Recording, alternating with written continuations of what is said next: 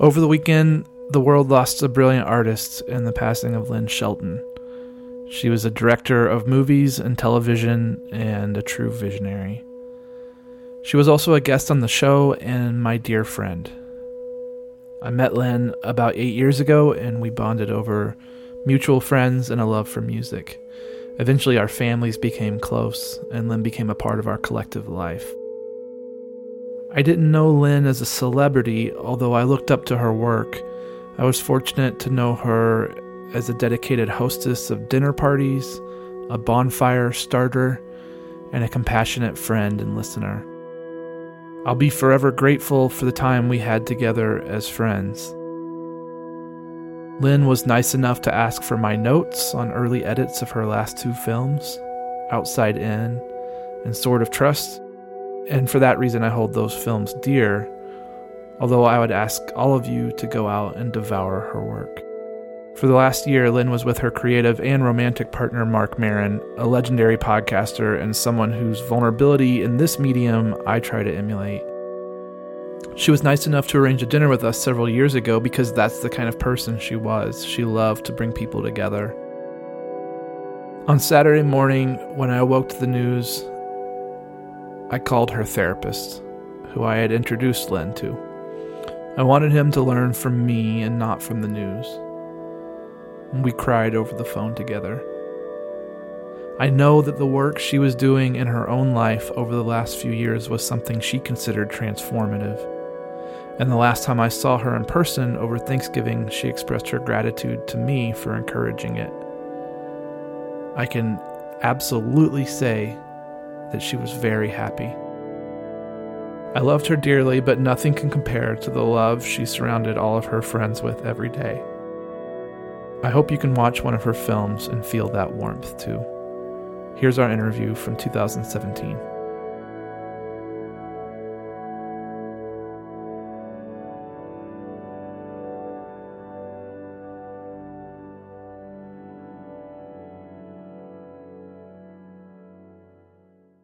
I'd say that the main theme overriding a lot of the others is that we're all fuck ups, that our flaws are what make us human. Chesney asked me to move in with him. Are you serious? Yeah. Last night in front of my family at dinner. Wow. Yeah. Wow. What the No heck, joke. right? Yeah,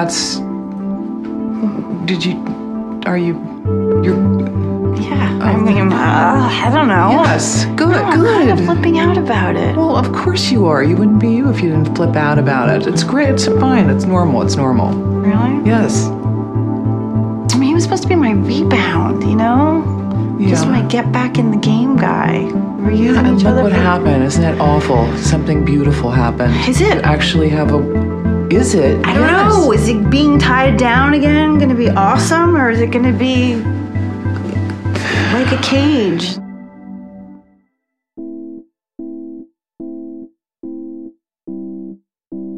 Welcome to Between Us. I'm John Totten. Today, I'm going to talk with Lynn Shelton. Lynn is a filmmaker from Seattle. My first awareness of Lynn was early in graduate school, back in 2009, when I first saw Hump Day. Her comedy about 2 college friends who are essentially trying to prove to each other that they can still be relevant through a drunken agreement to make porn together.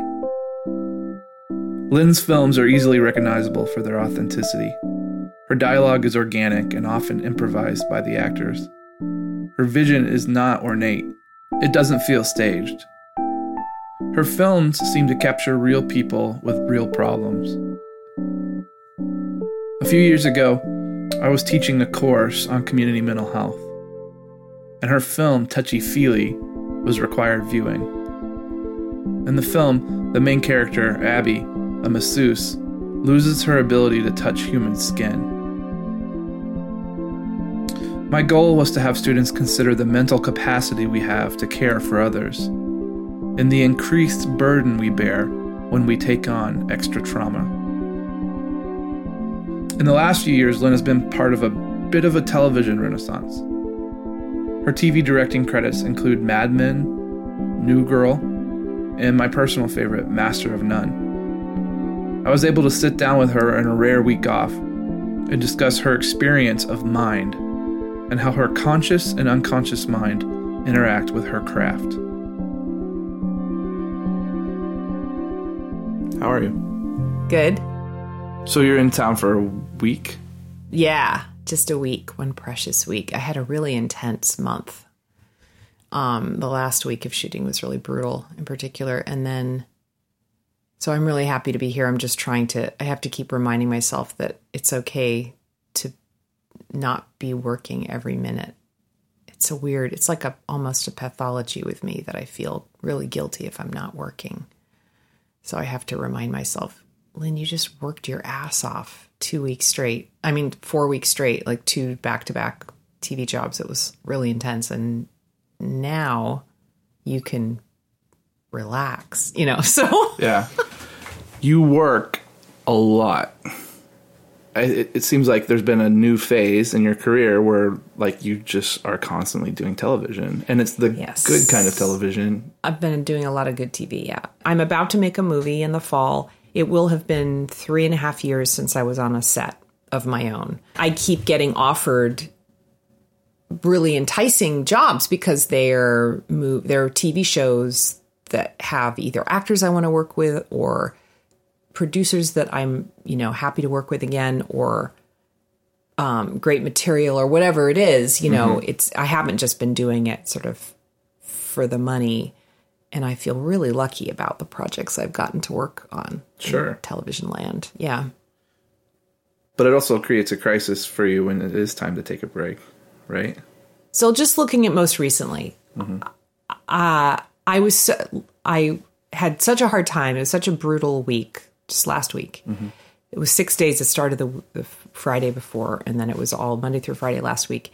It was so intense, and I didn't get enough sleep, and it was just very stressful in a lot of different ways. And so I was kind of looking forward to the end of the job. There were a lot of great things about it too, but it was just so intense. I was like, oh God, this is going to be, I would be counting the days. Okay. Sure. Almost there. And then what happens at the end of every shoot is I do go through a little bit of a blue period. Like my last day on any set, I'm always kind of bummed out because I've formed bonds with people. And that's my MO. Like I really like to make connections. So I really make an effort to learn people's names on the set, even if I'm only going to be there with this one crew for a week. I really want to have rapport. It's what makes it all worthwhile, is the people that I'm working with. And so I'll learn people's names, as many people as I can, and I'll try to find there are these little moments where other people are working really hard, but you're kind of sitting next to somebody and you're waiting. And so you end up having little conversations and you make these little connections. And then all of a sudden, so all these little connections you've built with people, and it's so stressful that you're sort of in the trenches together, so there's that bonding that happens. And then all of a sudden, this little mini family that you've been a part of is like yanked away from you. And for me, it's always very intense. This last time was crazy intense, even though I was looking forward to the end of the job because I was so exhausted. I was like, oh, it's going to be such a relief. And I just fell into this pit of darkness on Friday night and all of Saturday. It was horrible. It was debilitating. I was so depressed. And it was just a very short period of time, thank God. But it was intense. It was just crazy how hard it was for me to. Do you know what it was about? Well, I don't. I started to try and talk about it with my therapist a little bit, parse out, what was that about, and why is it so, we were wondering if it was bringing up issues of being torn away, having a connection with somebody from my childhood or whatever, having some sort of a connection and being yanked away, or, where it might have come from, why is it so deep, why can't it be so deep? But it turns out it's a very bad time for me to be alone. At the end of a shoot? Because if I'm that depressed, if I isolate, it's just bad news.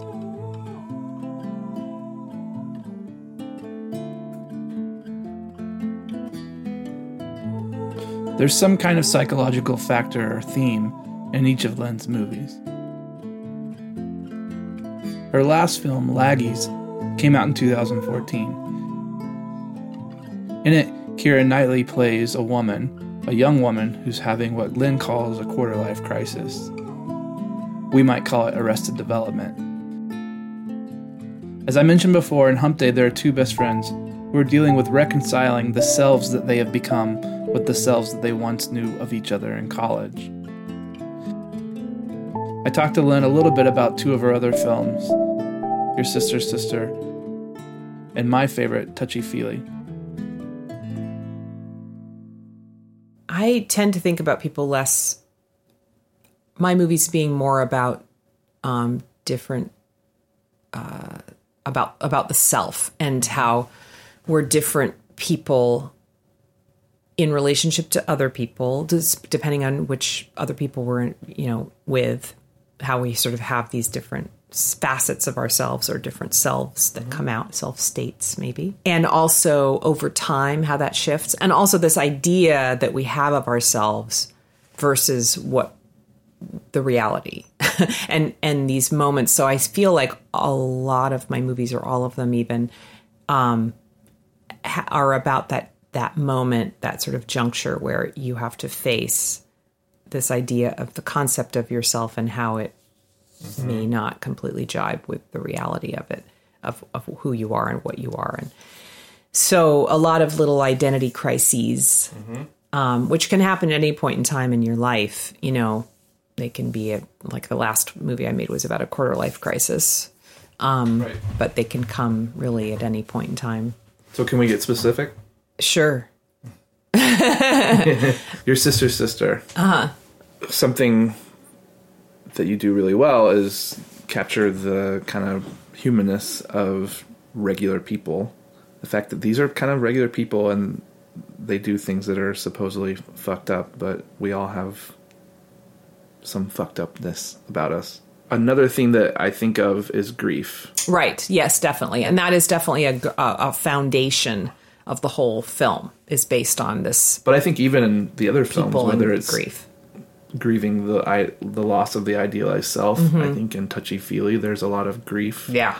Even grieving a change. The main character in Touchy Transition is huge. That's a big theme for sure. Yeah. And that is like a grieving process. Yeah. And so I think it's interesting that you started off talking to me about a story of being confused at, like, why am I feeling so depressed about just this ending this week-long shoot? My first job in community mental health was working with criminal offenders. I was assigned over 100 clients who were involved with Seattle Municipal Probation and the Department of Corrections.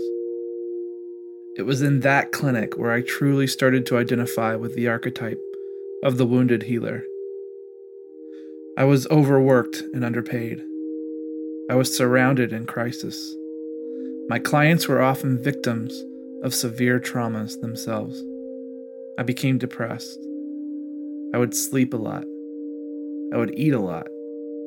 The relationships in my own life began to fall apart as I became more cynical and less empathic.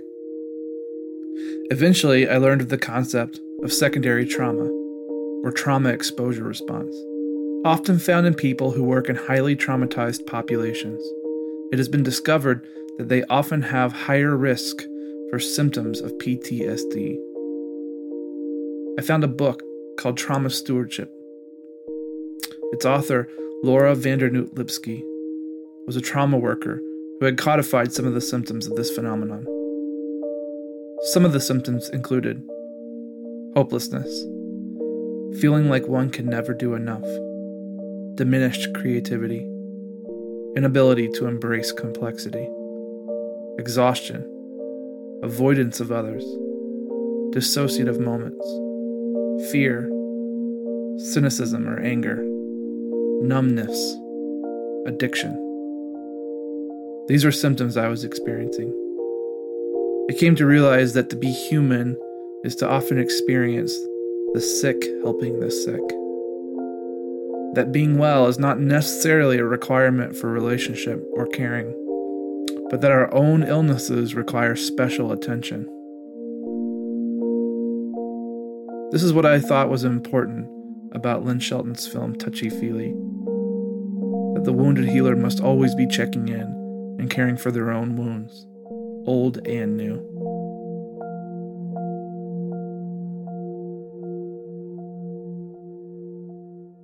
I'm curious about when you're writing a script, or maybe when you're choosing a script, if you're aware, if that awareness enters into the process of what of your own, what parts of your own mind are playing out through the script. I think it's much more subconscious than that. Yeah. In general, I mean, stuff is gets pointed out to me about my work after I've made it that I was totally unaware of. And then in retrospect, it's like, oh yeah, that just totally makes sense. But as I'm making it, I'm one of those artists who doesn't have the ability, or maybe I just don't, my brain just doesn't work in that way, but I don't think about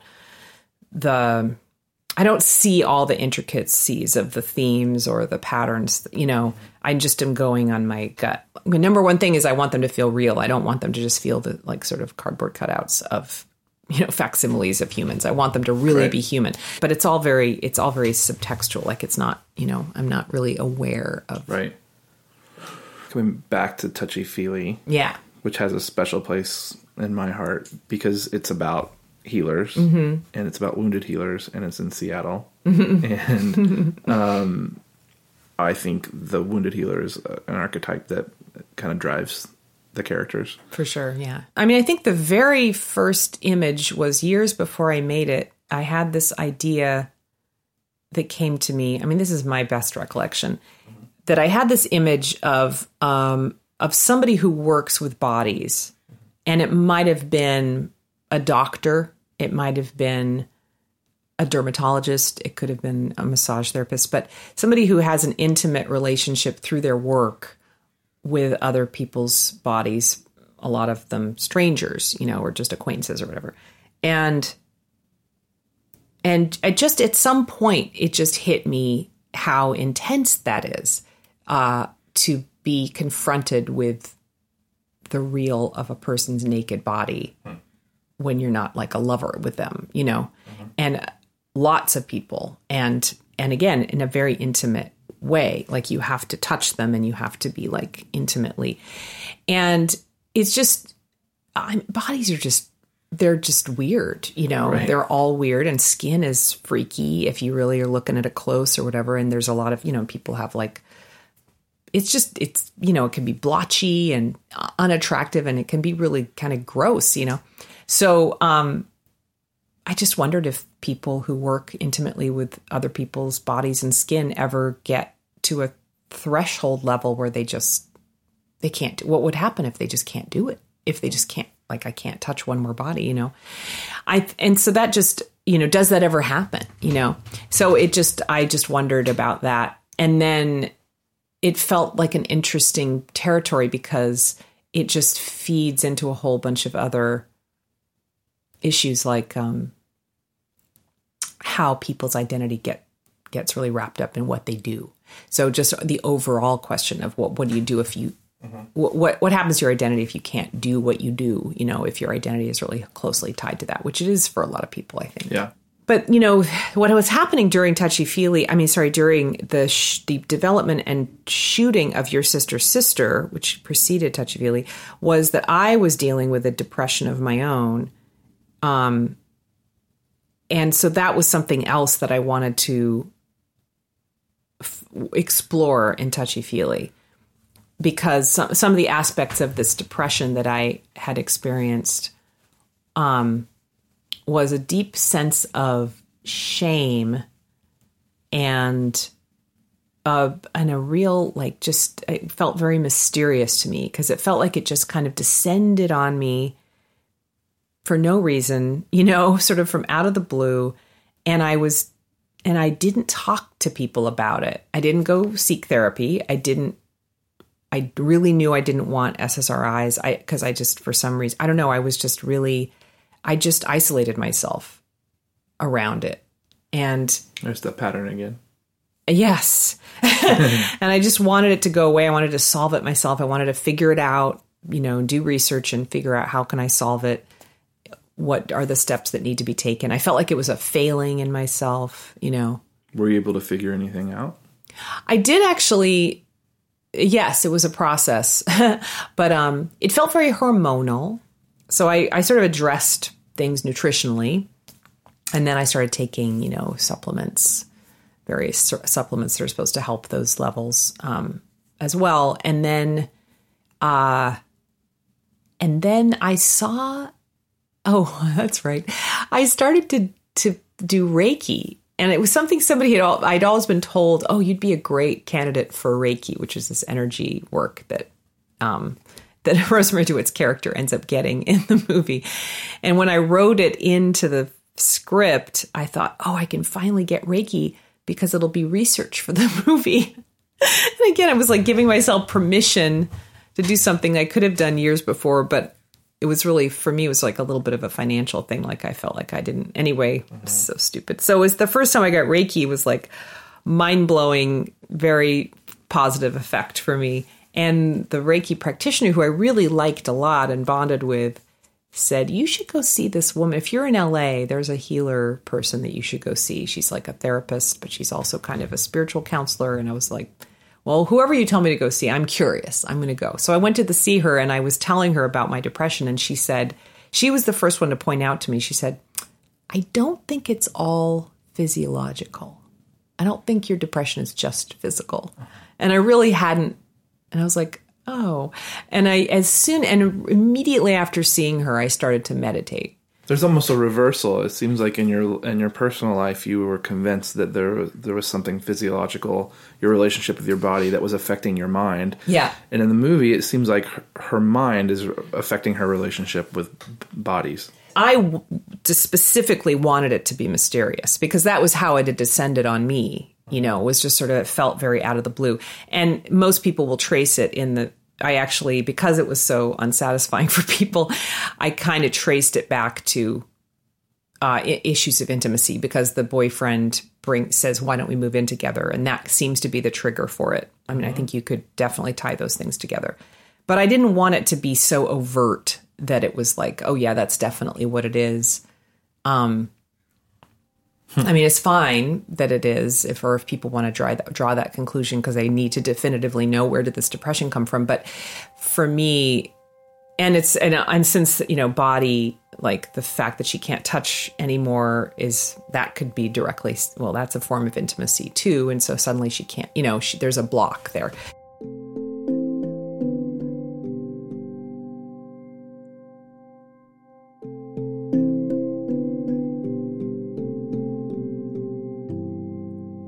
How would you describe your past and current experiences of therapy, and how has that process informed how you think about your art? Right. This is what I was worried you were going to ask me when I came here, because I have so little experience with therapy at all. But you have experience with your own mind. That's there's true. There's been times where you should have been in therapy. That's very true. Yes. Is there a fear sure. I think this is something that I encounter in artists quite a bit. The fear that if you figure too much out, you'll lose creativity. Exactly.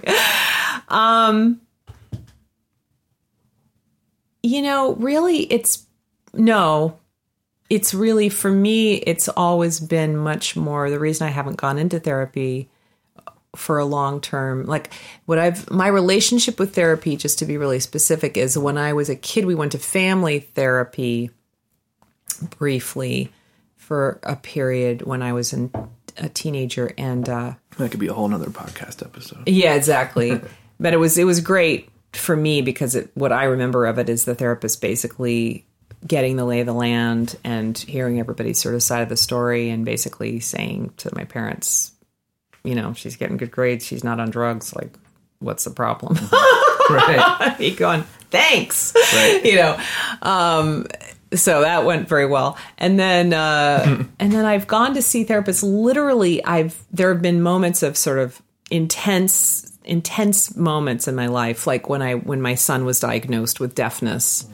And it was either right then or it might have been a little later, because at first I was just great. There was a period of time where I just felt like it was no problem, the diagnosis, because he had just recovered from an illness that almost took his life. Mm-hmm. And so I was just like, great, fine. I've always wanted to learn sign language, like no problem. And then we were going to this baby group with other families who had also had babies who were deaf. And they were all going through this grieving process as if their kid had died when their kids were diagnosed. And my husband and I were just like, why? Like, we just don't feel that way because we almost really did lose him. Right. You have so much to be grateful for. Exactly. But then when I did start feeling that grieving process, because it did come, then I felt incredibly guilty, because I was like, well, you have to accept whatever comes your way now because you have him alive. And then I felt deeply guilty by feeling sad about the fact that he wasn't going to have hearing, like we do. And so I went to see a therapist, and I think I saw maybe twice. I think I just saw her once. And it was like really just getting that off my chest in a single session. And I think there was another time, one or two other times in my life where I literally just went to see somebody one time. And